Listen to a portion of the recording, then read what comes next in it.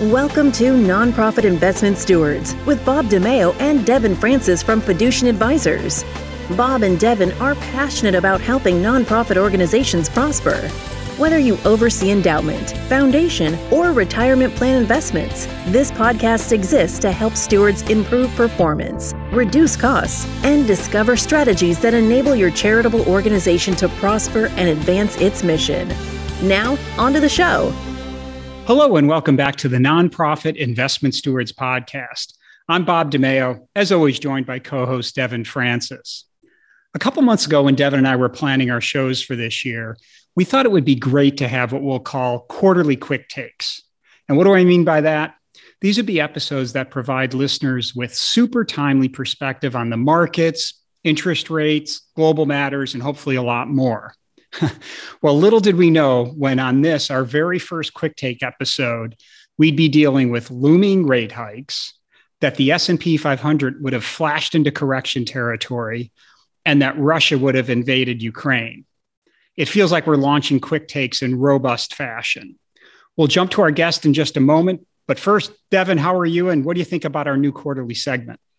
Hi, Bob. I'm doing great, as always. This is working out kind of exactly as we had hoped. It gives us the opportunity to interact with our listeners who are overseeing investments and to help provide them really timely insights to real world matters. And we certainly have plenty of those going on at the current juncture. Of course, we are thrilled to be joined on our quarterly quick takes by Brad Long. Brad is a partner at Fiducian, and he serves as our Deputy Chief Investment Officer.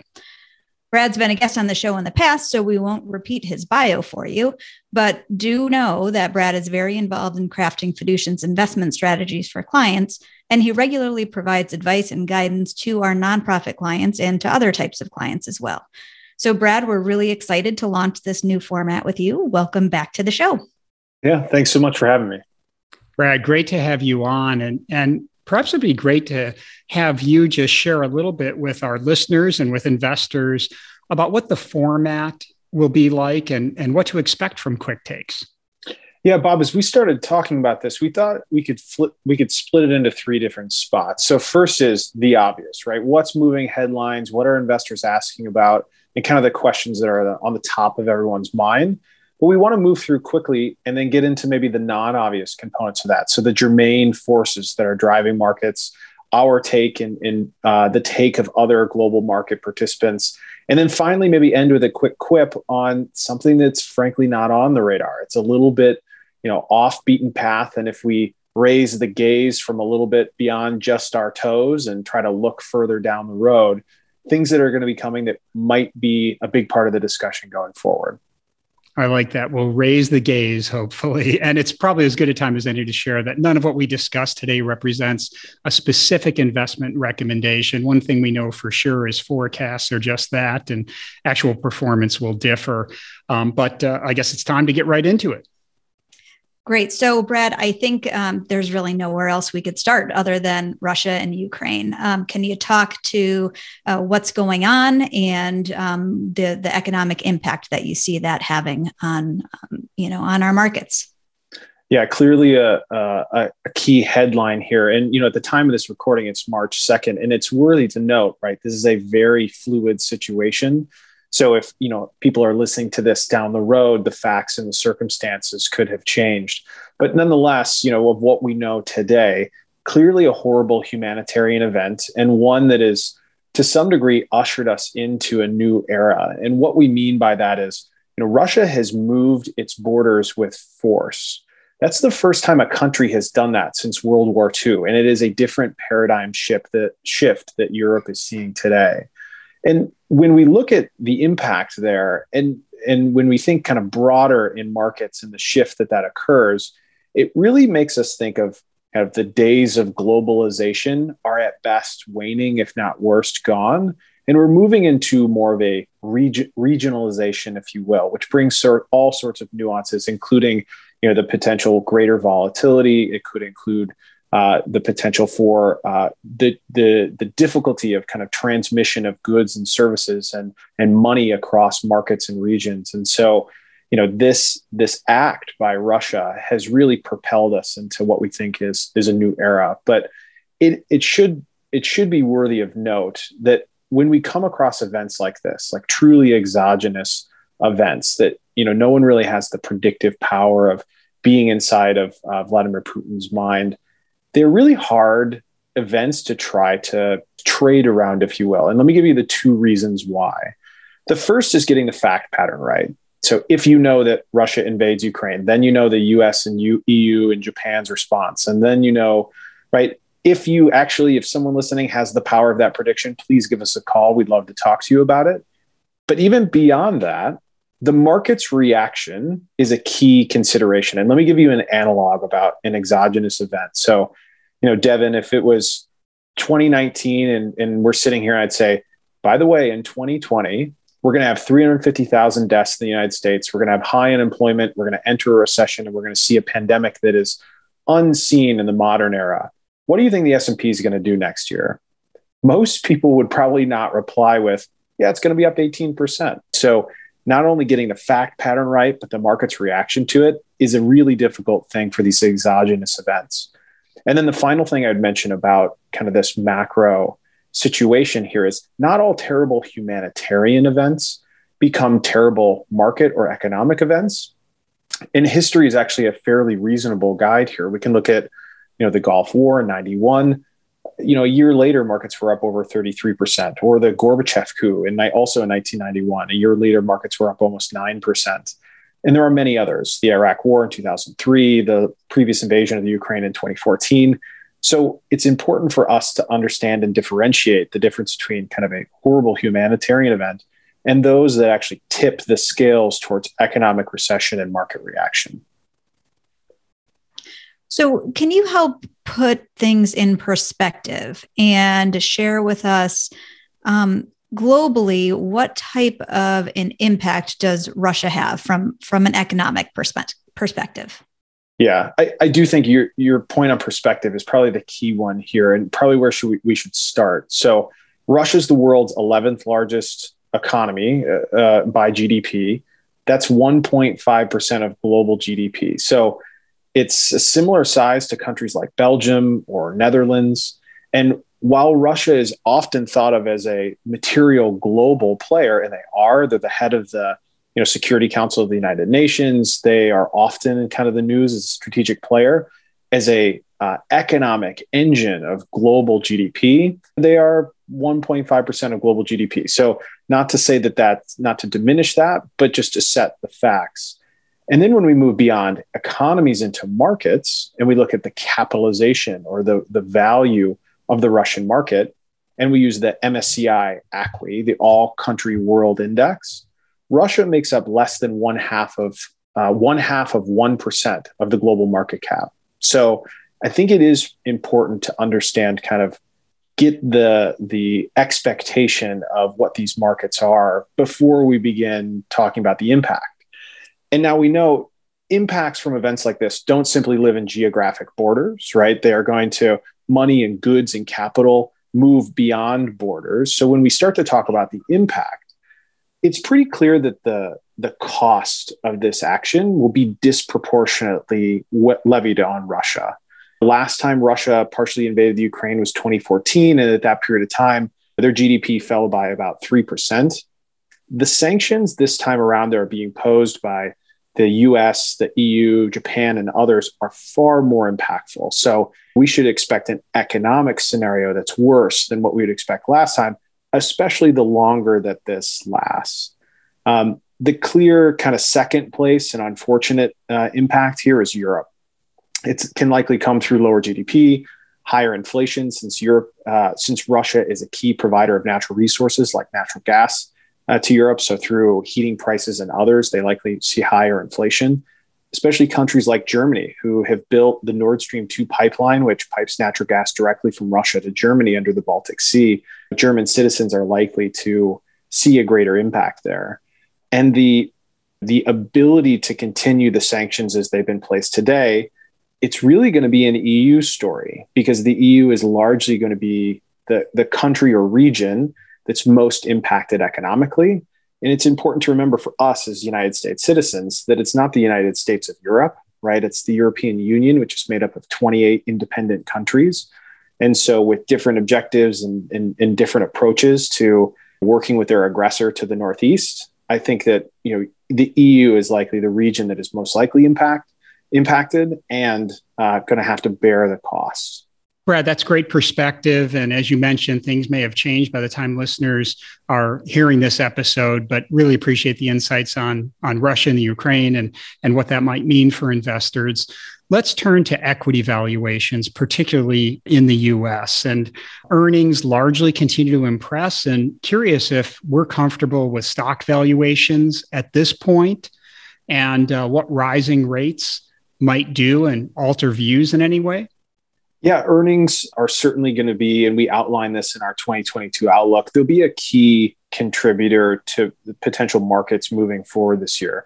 The reason being is as the Fed moves in kind of a new era of less accommodation, rising interest rates, quantitative tightening, the likelihood that valuations, meaning the willingness or ability to pay higher multiples for a business making the same amount of money, is probably at the very best flat, if not falling.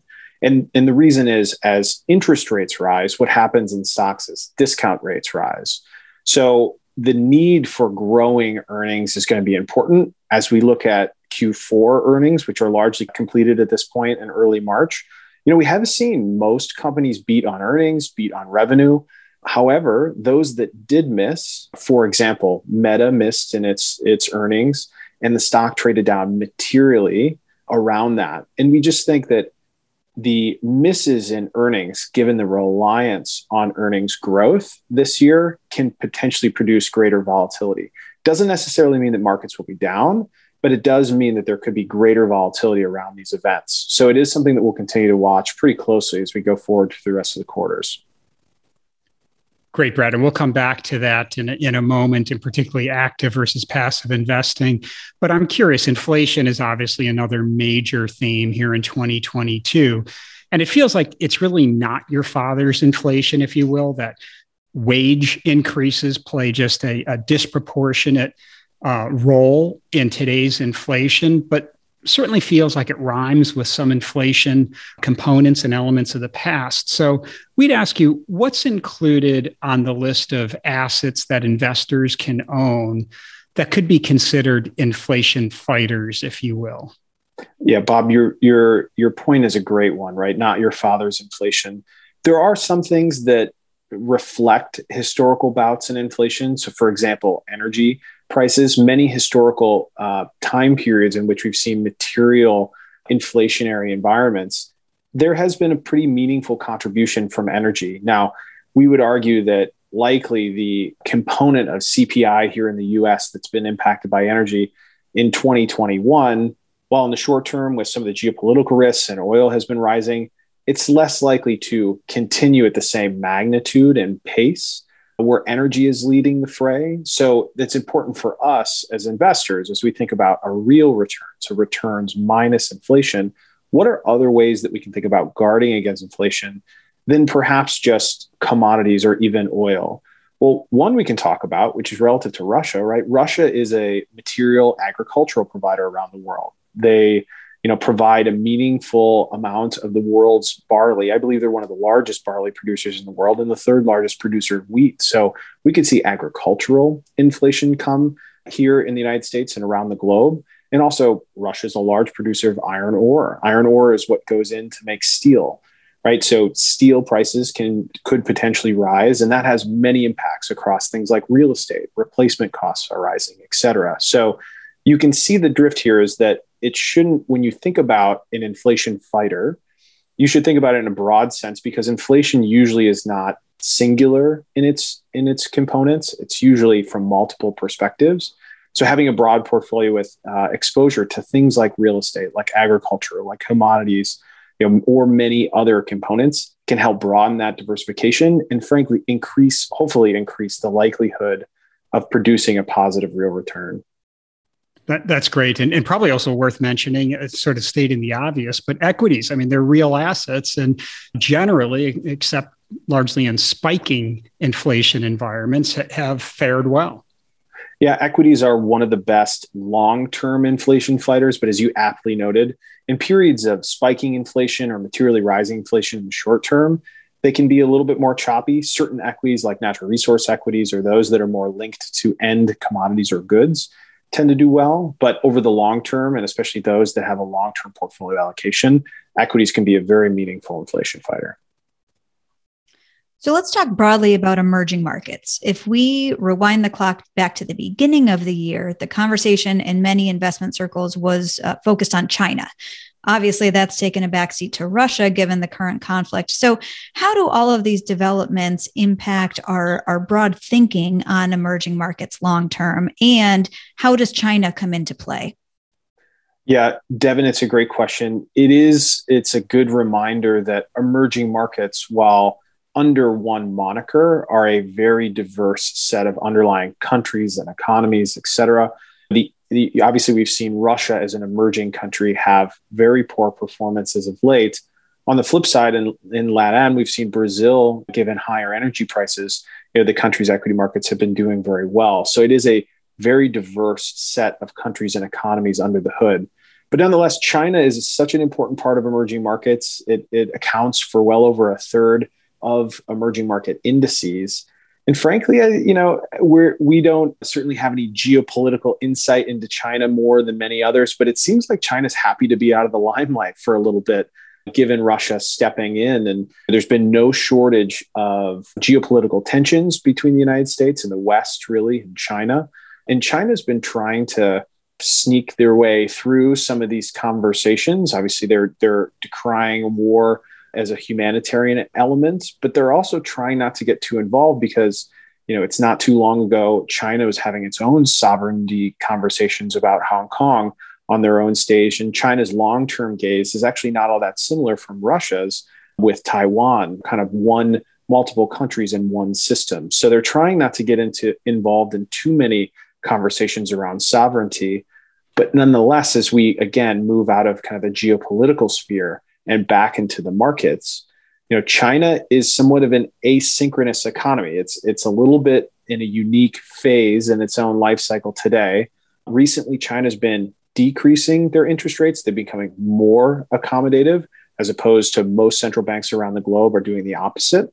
And they've had the ability to do that because they have modest inflation. They actually have slightly falling, but highly positive growth in GDP.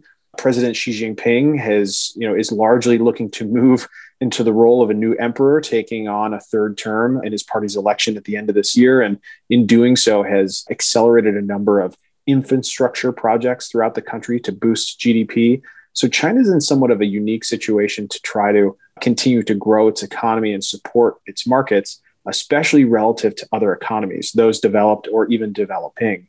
So that continues to spike our interests in emerging markets, not only broadly as a group of countries that have great economic and future potential benefits, but also in the shorter term, looking at the potential catalysts that can help drive that forward.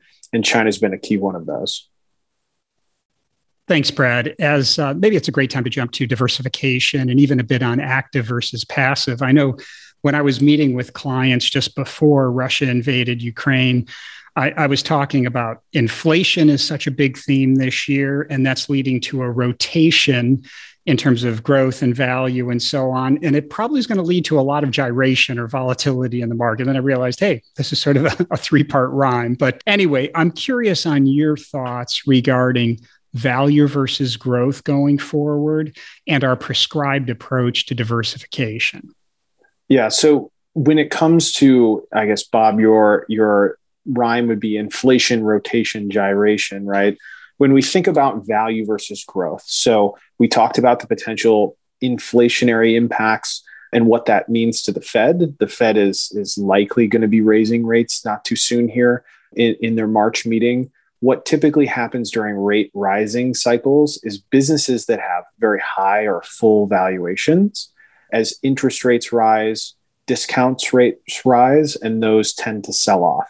We've seen a little bit of that even pre-rate rise. Some of these higher flying securities or those that have done really well through the pandemic have sold off coming into 2022 in anticipation of that. So you have seen a bit of a rotation.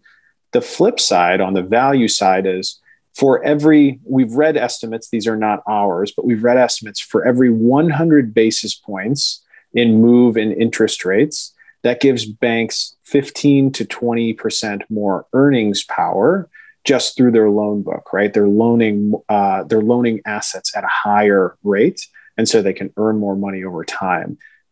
Financials and banks make up a much more material percentage of value here in the US, but also indices across the pond here through Europe. And so we have seen a bit of that rotation, but nonetheless, timing some of these things, again, getting back to some of these exogenous events, there is really not a great mousetrap to timing value and growth.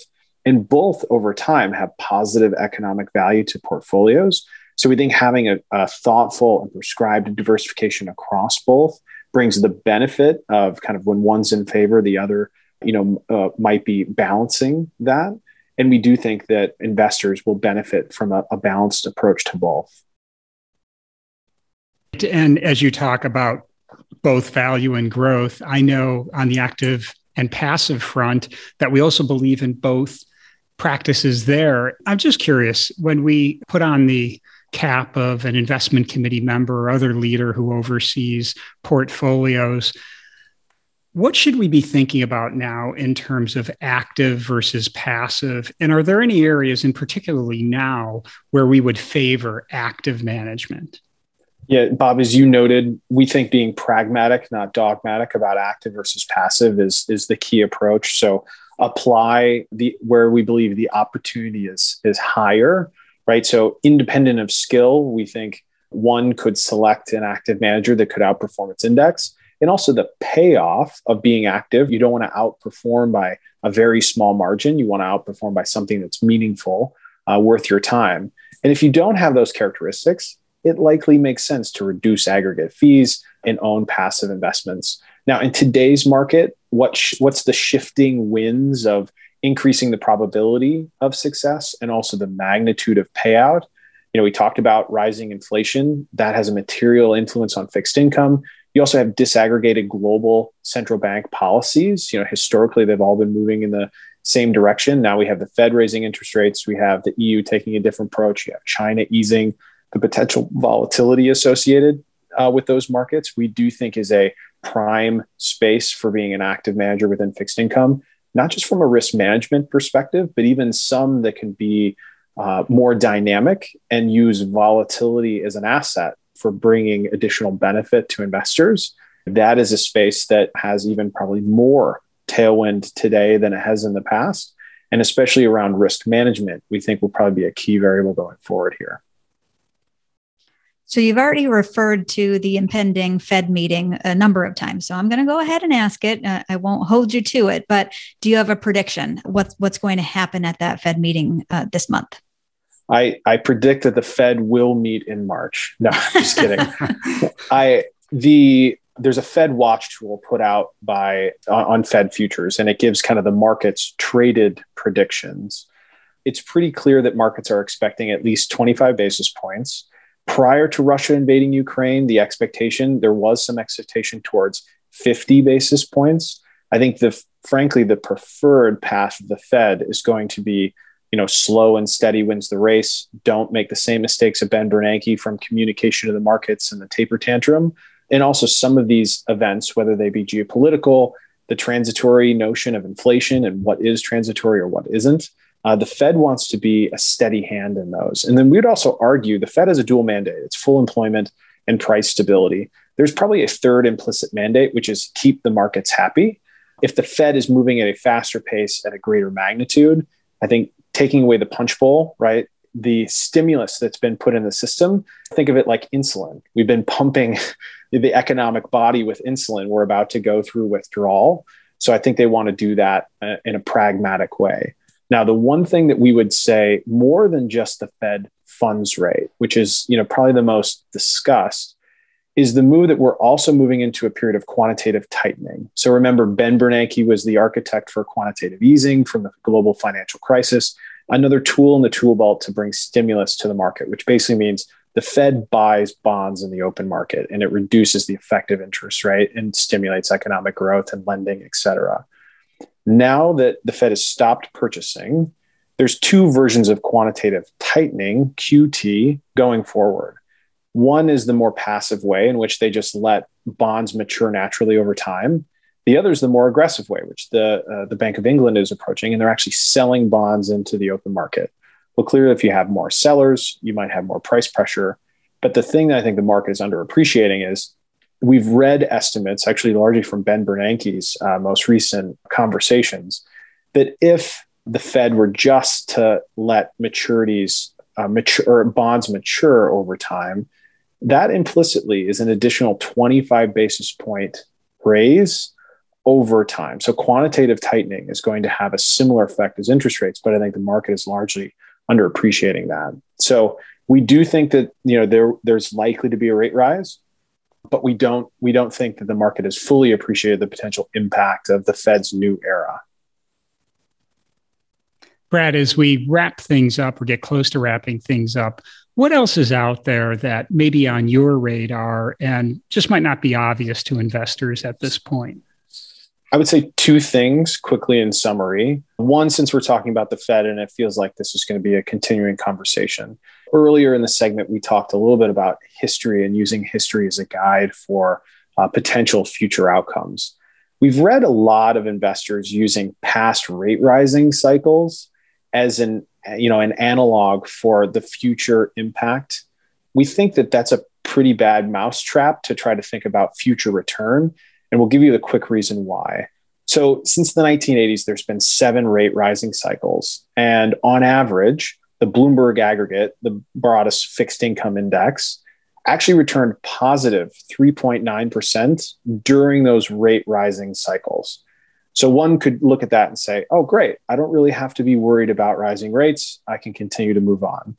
Now, the difference there is you need to understand that the average starting yield across those past 7 rate rising cycles was 6.7%.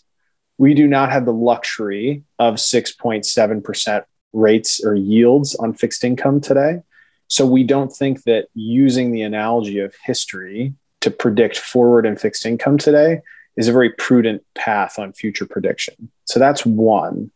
The second is when we again increase the arc of our gaze a little bit more, and we move beyond March Fed meeting.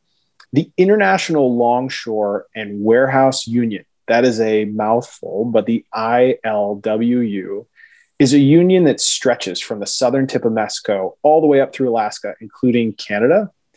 If anyone remembers back to 2015 when we had a supply shock because we couldn't get goods into the western border of the United States, and some people couldn't get Christmas gifts that year, it's because that union went on strike. Well, guess what? We've already got supply chain issues from the pandemic, and those continue to linger. The ILWU's contract is up on July 1st of this year. So we might be finally fixing a bit of our supply chain issues here, only to have kind of this left tail event potentially come in. Now, hopefully it's a great resolution and it never really hits the radar.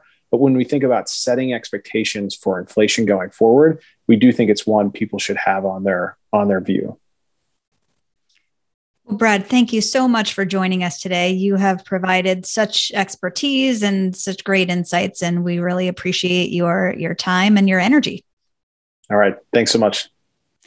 So if folks would like to learn more, if this episode just served to whet your appetite and you're anxious for more information, there is so much on our website. Go ahead and visit it, fiducianadvisors.com. You can check out the Insights tab, and through that tab, you'll be able to access white papers, the blog, and other episodes of the podcast as well.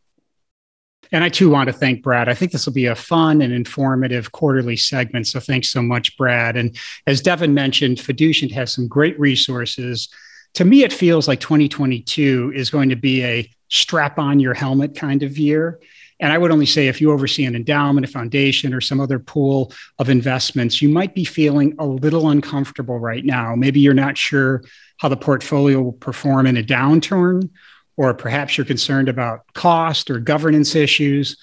All I can say is that if you oversee investments and have any concern, we encourage you to check out the resources or to contact me or Devin to talk about it. You can reach us at the email and show notes or through LinkedIn. So to all you good stewards, thanks for investing time to help your nonprofits prosper. We'll connect with you soon on the next episode. Thank you for listening to the Nonprofit Investment Stewards Podcast. Click the subscribe button below to be notified of new episodes and visit fiducientadvisors.com for more information. The information covered and posted represents the views and opinions of the guest and does not necessarily represent the views or opinions of Fiducient Advisors. Content is made available for informational and educational purposes only and does not represent a specific recommendation. Always seek the advice of qualified professionals familiar with your unique circumstances.